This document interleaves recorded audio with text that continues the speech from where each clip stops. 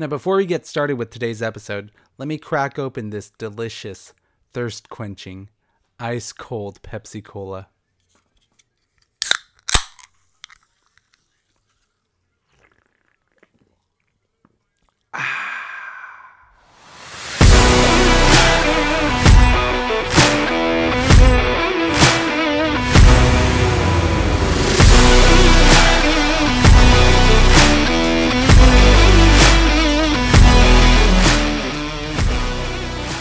Hey there, and welcome to Post Credits with Gil Garcia, where we go beyond the final scene of the worst Sony Marvel movies.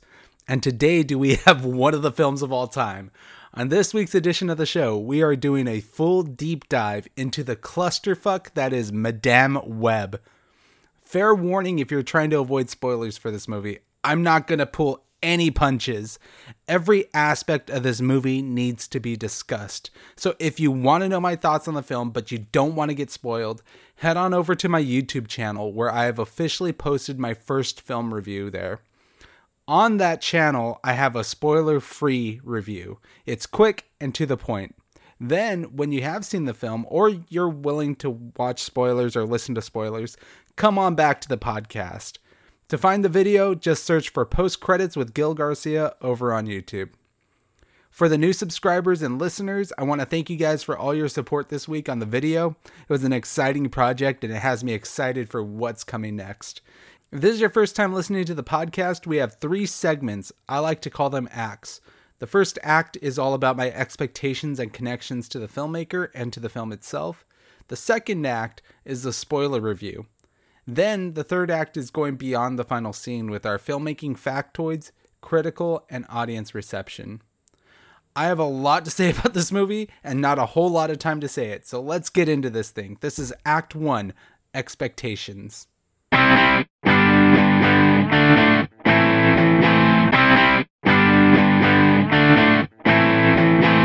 In Madame Web, Cassandra Webb is a New York metropolis paramedic who begins to demonstrate signs of clairvoyance. Forced to challenge revelations about her past, she needs to safeguard 3 young women from a deadly adversary who wants them destroyed.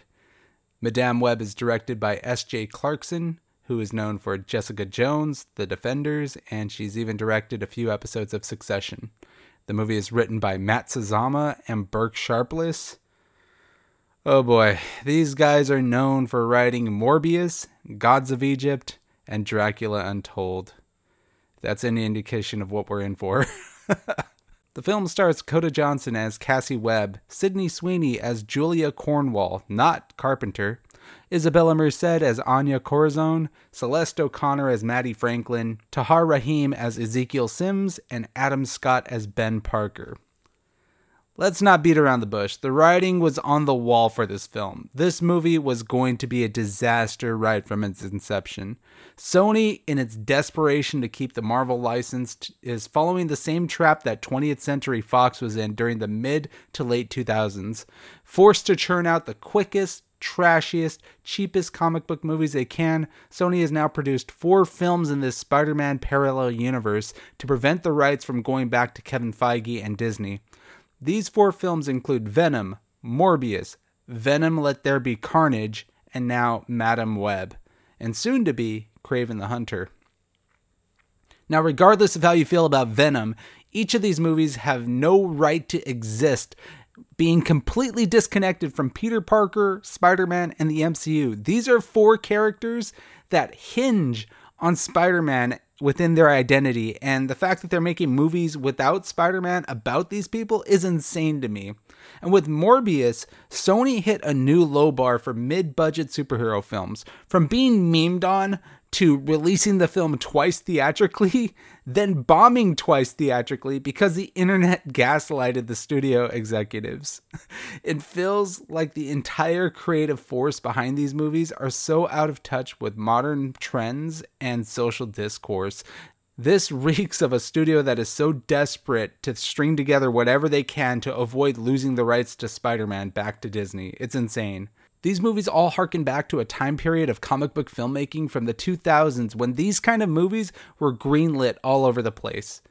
However, instead of producing the next X-Men from 2000 or Tobey Maguire's Spider-Man, we're getting the kinds of movies like Ben Affleck's Daredevil, Halle Berry's Catwoman, and the Fantastic Four movies. It's really bizarre to think how superhero films started off with garbage like this, ascended to the incredible heights of Avengers Endgame, then came crashing back down to the likes of Morbius and Madame Web. Now, this may be an indicator of a bigger issue going on with the genre. Studios like Disney, Sony, and even Warner Brothers are having to reach deep within their catalog of comic book properties in hopes of finding the next big hit, the next big IP, Iron Man, if you will. But the issue is characters like Madame Web, Michael Morbius, Kraven the Hunter, Moon Knight, and Echo, they don't fit the bill of the kinds of characters to launch a big tentpole franchise. And then you compound that with the diversification of filmmakers that are now being hired to helm these pictures. Now, in full disclosure, I'm all for the diversification of Hollywood filmmakers. I worked in television before, and I found out firsthand how out of control nepotism is with the industry. Now, to see fresh new writers, directors, actors, and special effects teams get an opportunity to create these big projects, it's actually really encouraging to me. But, and this is a big but, the talent has to be there. I look at a film like The Marvels, which was directed by Nia DaCosta, whose only directorial film credit was Candyman, and then I think to myself, well, couldn't they find a person who has actually directed an action film? How does a horror movie kind of relate into launching a superhero movie of this caliber? And no offense to Nia, but The Marvels was an important film for Marvel. It wasn't just a Disney Plus series. This movie had the unfortunate job of reclaiming audience interest in the MCU following Ant-Man and the Wasp: Quantumania's bomb. And it failed spectacularly on a financial and creative level. It even won my Gilly Award for the floppy, which means it lost the most money at the box office in 2023. With interest in movie theaters dwindling, folks will now only see movies in theaters if they know it will be good.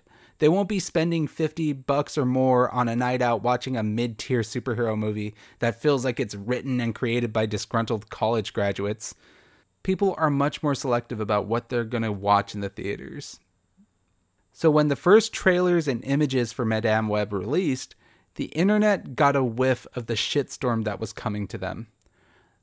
And I think the critical moment in this film's marketing came from the moment where Dakota Johnson says in the trailer, "He was in the Amazon with my mom when she was researching spiders just before she died."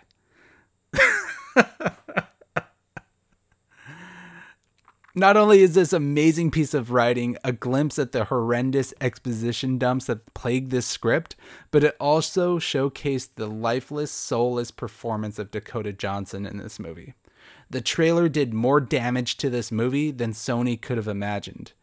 And the worst part of it all, it was hardly meme-worthy. At least with Morbius, there was that moment where he embarrassingly says, "Oh, Dr. Mark Morbius at your service." But you watch the trailer for Madame Web and there is nothing funny about it. It just looks awful. I watched that trailer a lot, and I mean a lot. It came on before nearly every movie I went to the theater for. Each and every time it became more and more painful to sit through. But if there is one thing that I'm really grateful for after all this time, it's that I never have to watch the trailer ever again. So, speaking of never watching again, I think it's time that we get into the review of this abomination of cinema so that I never have to talk or think about this movie ever again. This is Act 2, the spoiler review of Madame Web.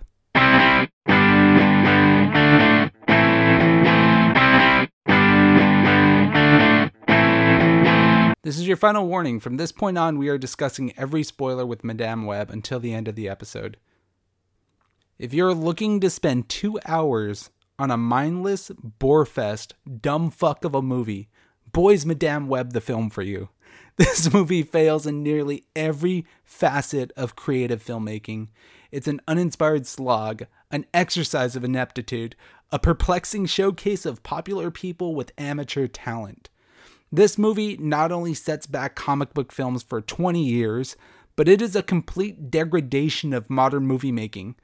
There are gratuitous plot holes, exposition dumps in illogical situations, a surprising lack of action and suspense, and one of the worst movie villains that I've ever seen put to screen. Now, we get things kicked off on the wrong foot right away when Cassie Webb's mother is infamously studying spiders in the Amazon. Here, she is searching for a miraculous spider that has spawned an entire village of spider people, called the Arañas. Within her research group, Ezekiel Sims is working closely with Cassie's mom as their muscle on this exposition. There is no indication as to why each person needs to find this spider or what their genus is. All we are given is that it grants special abilities. After Cassie's mom finds the spider, surprise, surprise, Ezekiel backstabs the team, killing every one of their companions, including shooting Cassie's pregnant mother. Ezekiel then runs off, and the spider people, who look incredibly stupid in their Wish.com looking costumes, rescue Cassie and her mom. They dip her in a cloudy grotto pool, get a spider to bite her, and manage to birth Cassie right then and there. One question though, if these guys have the abilities to climb trees and hide in plain sight, why the fuck did they let Ezekiel run off with the special spider? They could have fucked him up easily with their powers. All Ezekiel had on him was a gun that had already spent about 4 or 5 bullets. I'm pretty sure with their precognitive abilities, they could have easily apprehended him or even killed him. But I digress. Getting back to Cassie, the head of the Arañas saves her and predicts that one day Cassie will return to them. For me, the first indication this movie was going to be a shit show from the facet of direction was the weird use of flash cuts and camera movements. There are a few eyesore insert shots of the Arañas climbing up the trees, and we see the camera visibly tilt 180 degrees on its side while it flashes between these cuts.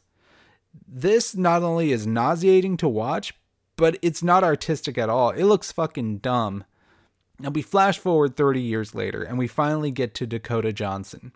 Cassie Webb is a paramedic, which, in my opinion, actually lends itself to an interesting premise for a superhero origin story.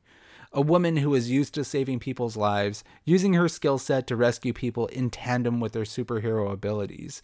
That sounds pretty good to me. But in place of a character arc, the writers of the story, who I have to reiterate, wrote Gods of Egypt and Morbius, make Cassie to be an apprehensive hero, a woman with no discernible personality, love life, or distinguishable hobbies or quirks. And I have to say, Dakota Johnson was the perfect choice to act out this quality of writing. She has the charisma and the comedic chops of a wet piece of toilet paper. Her jokes don't land, her dialogue is so lifeless and boring, she gives Cassie no pathos since her backstory isn't particularly engaging. She claims that her mother hated her despite evidence that her mom died while giving birth to her. The writing is clearly all over the place, and you can tell that these guys, Matt Sazama and Burke Sharpless, shifted gears and stories halfway through the making of the movie, so the writing gets sloppier and more forgetful and lazy as it gets going along. The abilities that Cassie possesses throughout the middle and end of the movie are wildly inconsistent, and it shows that they knew nothing about the source material. It feels like after her powers awaken inside of her, she gains the ability to do whatever it is that the movie needed her to do. Things like astral projection, superhero strength, time manipulation, and the ability to affect a person's perception of fate. And we'll get back into that in a bit when we discuss Ezekiel Sims. Now, throughout the film, Dakota is given the character direction to be a complete dick to people for no good reason. She'll rescue a person from a traffic collision, she'll receive a thank you drawing from the person's family, and then she'll blatantly call it a piece of trash in front of the kid's family. It's so one note and weird. Now, I understand you want to set the ground for a character arc for her by putting Cassie in a position to grow as a person, but this comes off as a little bit too mean-spirited and outright unlikable. It's practically irredeemable because of how pathetically impractical it is that any human being would be treating a child like this.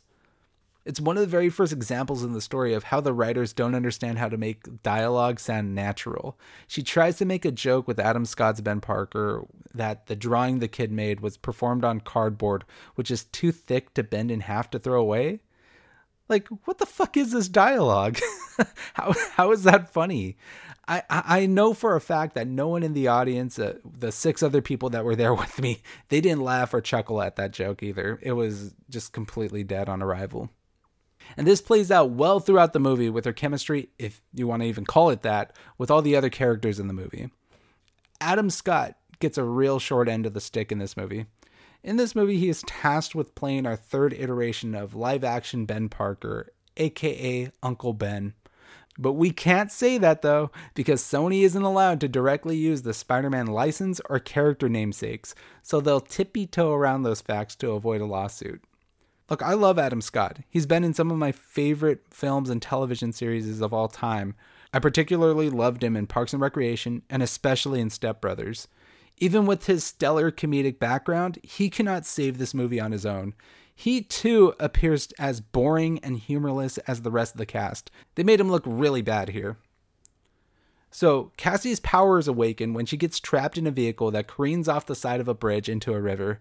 In another stupid display of expositional dumping, she envisions the events of the film acting out in front of her eyes. We see fireworks, a train, the Aranyas, and the Pepsi logo. No, I'm gonna get back to that.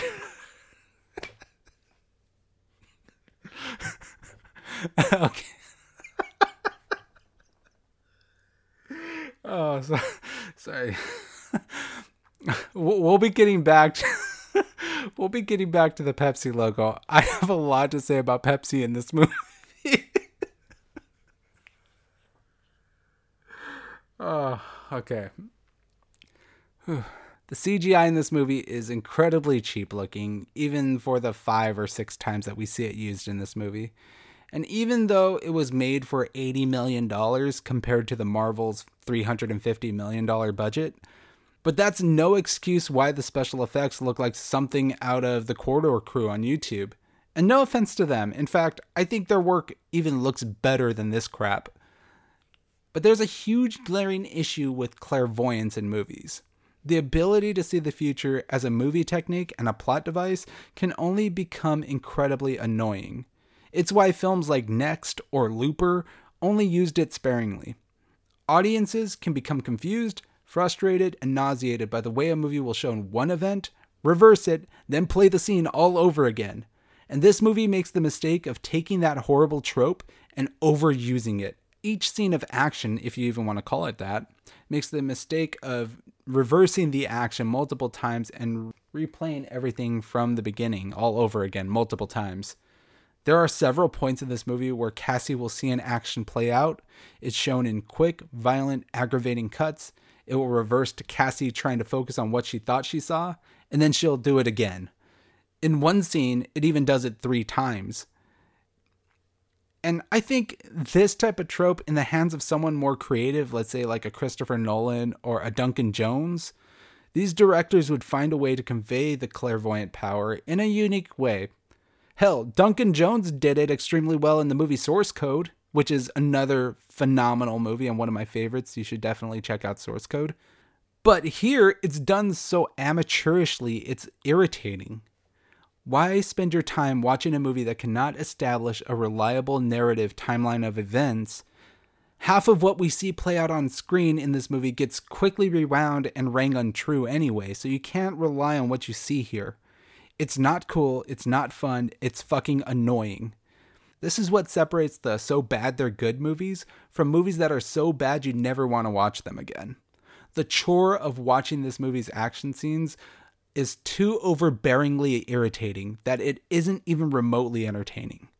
I can't claim a movie is so bad that it's good if the movie is flat out annoying.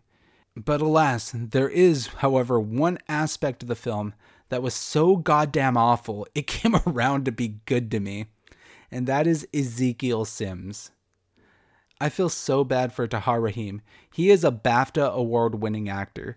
I feel bad for him because he looks the worst of all these actors in this movie. His entire on-screen presence is butchered by one of the hackiest editing jobs that I have ever seen. You guys ever watch those Japanese films that have been dubbed over in English? In those movies, the actors move their mouths with Japanese language, but the words that you hear are in English, so their words don't match their mouths. Nearly every single line of dialogue coming out of Tahar Rahim in this movie is dubbed over.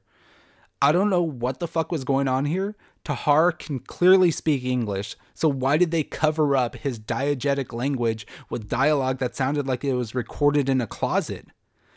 At first, it became really jarring. Then, it becomes insanely distracting. Until finally, it became so hilarious I laughed every time he came on screen. At a certain point, I even began wanting to see him come on screen. Laughing at his appearances was the only spark of joy I felt while watching this movie. Oh, but the hilarity doesn't just end there. The plot of this film, the inciting incident if it were, comes from a scene at the beginning of the movie, which you've seen in the trailer, where the 3 spider women beat the shit out of him.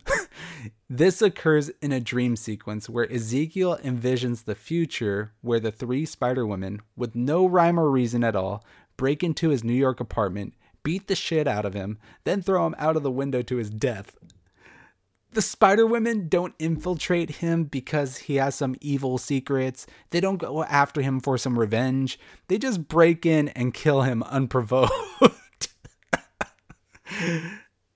And that's the only motivation or backstory that this character ever receives. That's it. That's as deep as it gets. He only exists in this movie because he wants to kill the women that killed him in his dreams.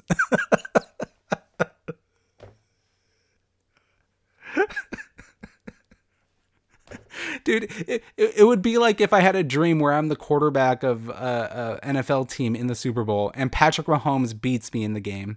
Then when I wake up, I decide I want to travel to Kansas City and kill Patrick Mahomes because he beat me in my dream. It's so freaking stupid, dude.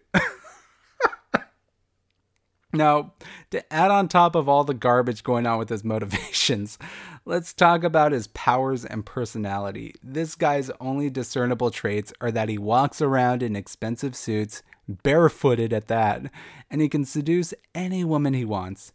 In fact, the one woman that we see him seduce in this film happens to be some kind of CIA executive that happens to have a secret password to a government program on a laptop that allows him to control every fucking security camera in the world and can control every street light. It's a plot contrivance that allows him to locate the spider women without actually getting to know them. It's so fucking lazy. He quite literally controls the entire grid of New York because of a one-night stand. And in this shit show of a scene, we get our first peek at his superpower, which is to climb up on the walls and poison people that he touches. That's it. He doesn't swing, he doesn't fight particularly well, he just touches people and kills them. Ezekiel Sims is quite frankly the worst Spider-Man that we've ever seen put to screen. But oh wait, I shouldn't say that because they cannot use the word Spider-Man in this movie. He's the Temu spider, the Payless spider, the Wish.com wall crawler, the AliExpress arachnid. Those are just a few nicknames. You're welcome to take them if you want, Sony. We now need to address the elephant in the room, the Spider Women. Now, you're likely interested in this movie because of Sydney Sweeney and her 2 companions. But then there's also 2 other girls with her.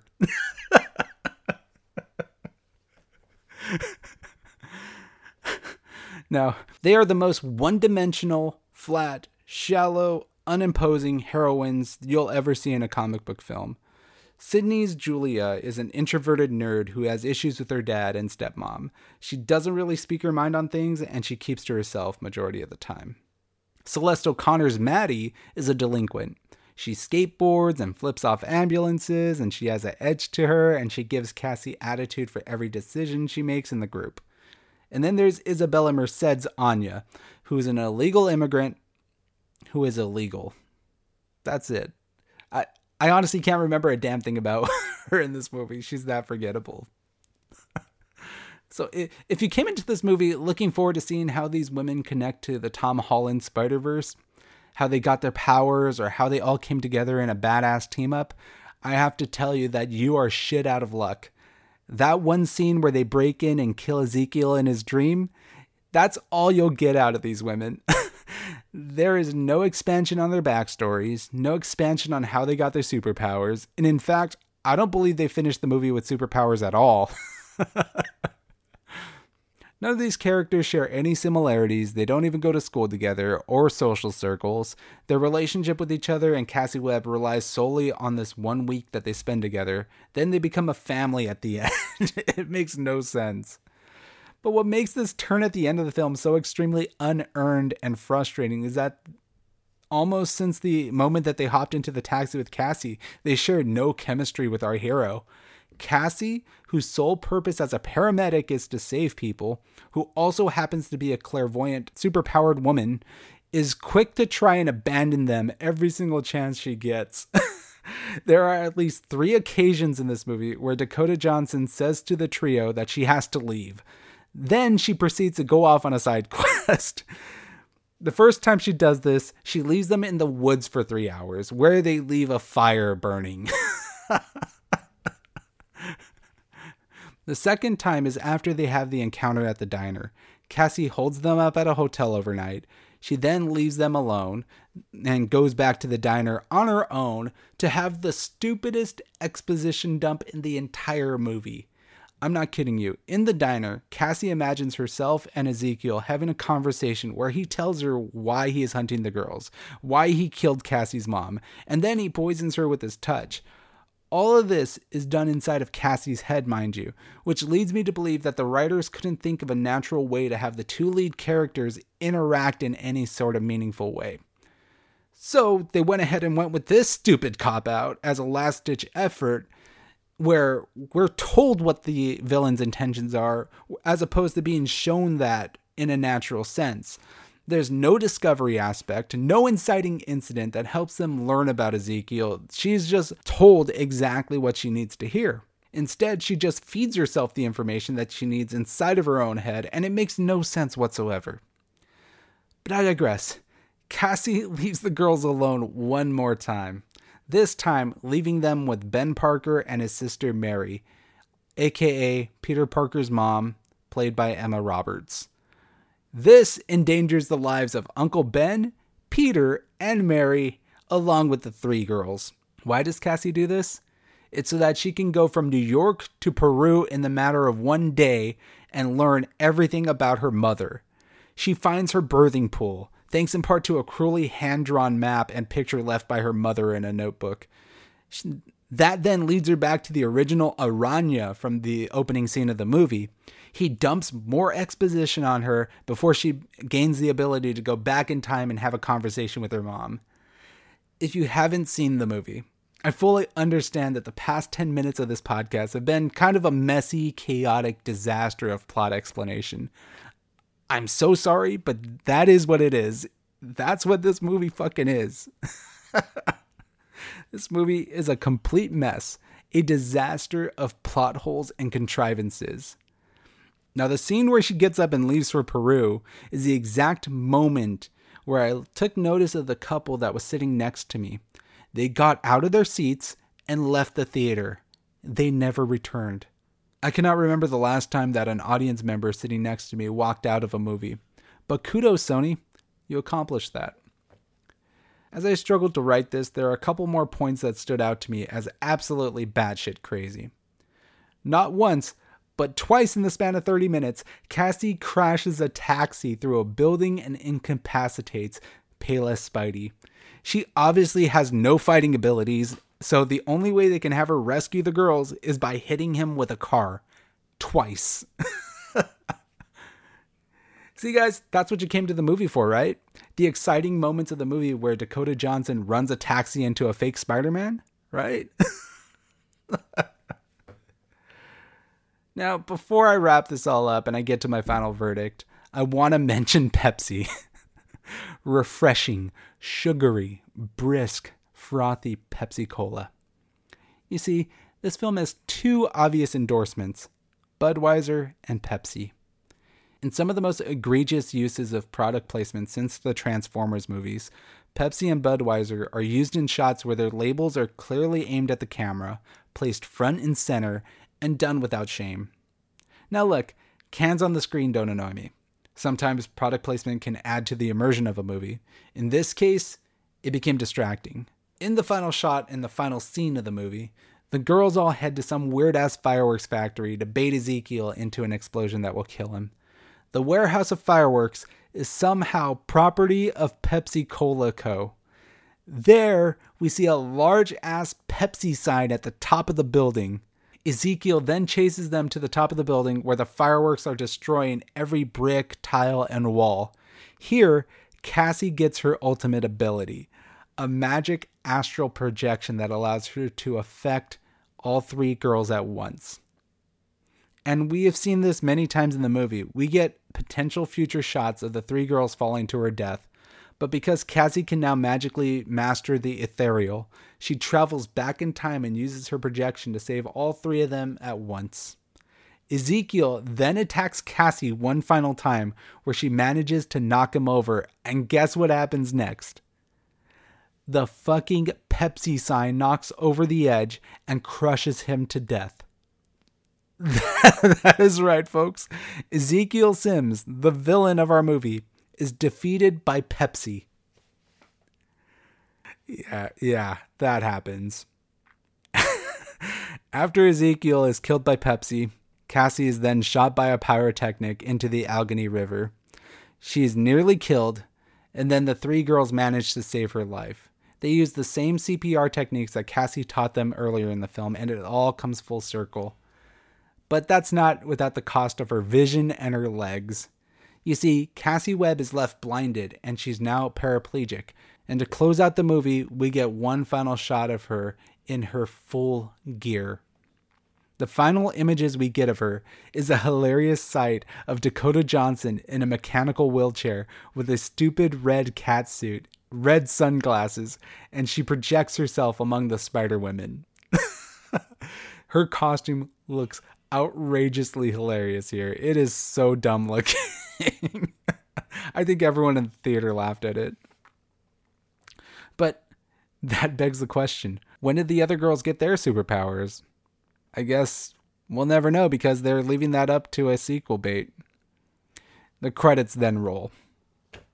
Now I want to let you know there are no after credits, by the way. I think Sony knew that this movie was going to be a shit show, so they removed any potential post-credit scenes that tie into Kraven the Hunter or any of the Spider-Man movies. So if you're going to catch this movie in the theaters or on Crackle, which is where this movie belongs, by the way, don't stay after the credits. You're just wasting your time. Now, I know I just narrated the entire movie, but I had to. This movie had so much garbage packed in that I couldn't help myself. I'm actually proud that I was able to keep the YouTube review to only 5 minutes, because all of this has been building up inside of me since Wednesday, since the moment I saw it. Do I think this movie is worse than Morbius and the Marvels? Absolutely. This is a train wreck. A film that defies what it means to be a blockbuster. The incompetence that's on display with this movie, narratively, creatively, and visually, is perhaps the worst I've seen in a film for quite a long time. I will even go as far as to say this is worse than my Gilly Award-winning worst film of 2023, The Flash. I also don't believe that this movie is so bad that it's good either. This is an assault on the senses and brain. Stay away from it, save your money, and use your time more wisely. Madame Web gets a resounding 1 out of 5. It is only the second 1 out of 5 review that I've given on this show since Biodome, and that's quite the achievement. So, there we have it. Before we wrap this episode up, let's move on to filmmaking factoids, critical reception, and audience impressions. It's time for Act 3, Beyond the Final Scene.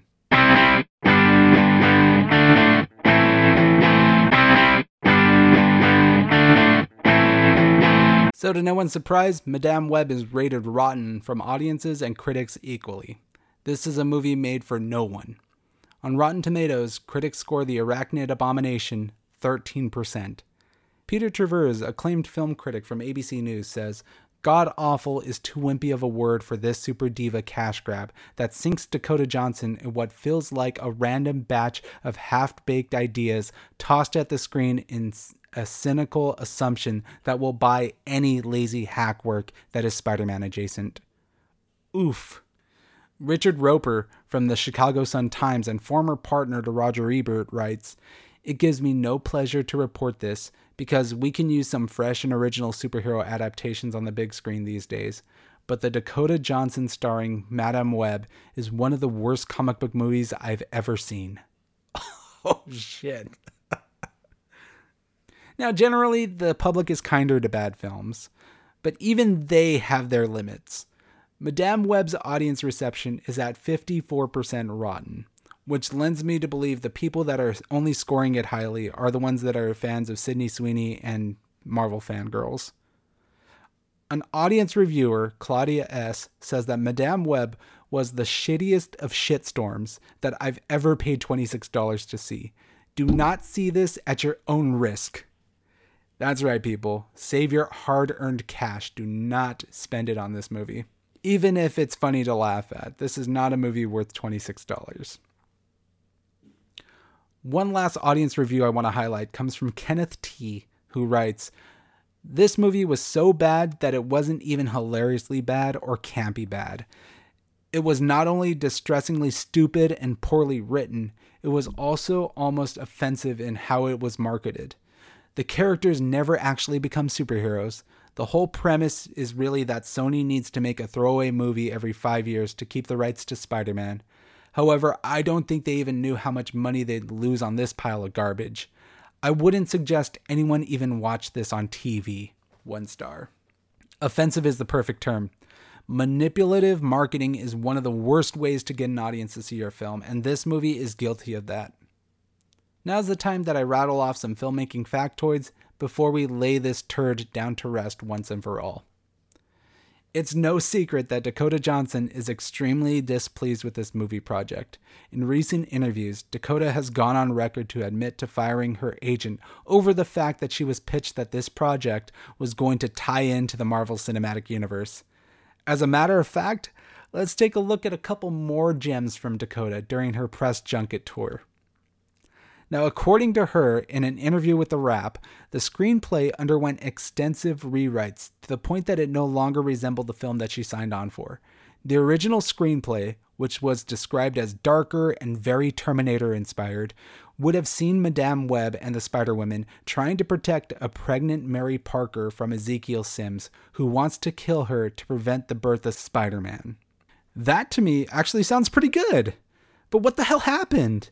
It feels like Sony had cold feet and withdrew all Spider-Man mentions at the last minute and they had to somehow work around it. This was a disaster.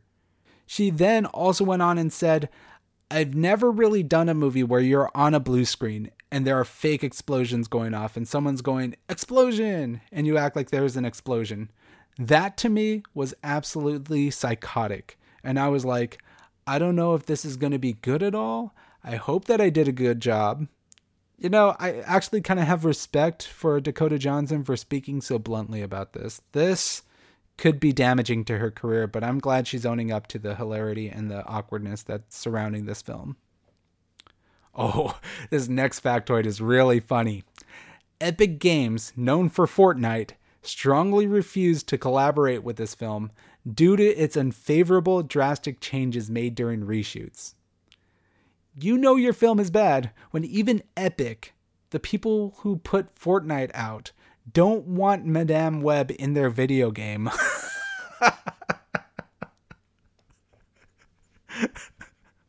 And as if the quality of the film isn't bad enough, the movie's runtime is insulting to boot. At 1 hour and 56 minutes, this is the longest running film in Sony's Spider-Man universe. One thing I forgot to mention in my review, but it does make for an interesting filmmaking factoid. Did you know that this movie rewrites the classic "with great power comes great responsibility" line from the classic Spider-Man cartoons? Cassie in this movie, at the end when she's fighting Ezekiel Sims, she overhears the Aranya finally telling her, "When you accept responsibility, great power will come to you." What? Dude, I don't even know what to do with that. That's so ridiculous. I don't even know what that means, man. Is it like, okay, if you own up to a responsibility, you just all of a sudden become superpowered? Is that what we're getting at with this? It's so dumb. So with that final factoid, we finally reached the end of our journey with Cassandra Webb, Ezekiel Sims, and the 32nd Spider-Woman. So what did you think of the movie? Sound off on the comments below on my Instagram and X. You can follow the show there with the username PCWithGil. Subscribe on Apple Podcasts and Spotify to stay up to date on the latest episodes. And of course, check out the YouTube channel where I will be producing more video reviews. I'll be producing lists and more movie-related content. Just look for Post Credits with Gil Garcia over on YouTube. Next week, we'll take a look at the Bob Marley biopic, One Love. And I will also share with you the upcoming March podcast schedule very soon on social media. Have yourself a good week, stay safe, and go catch a movie.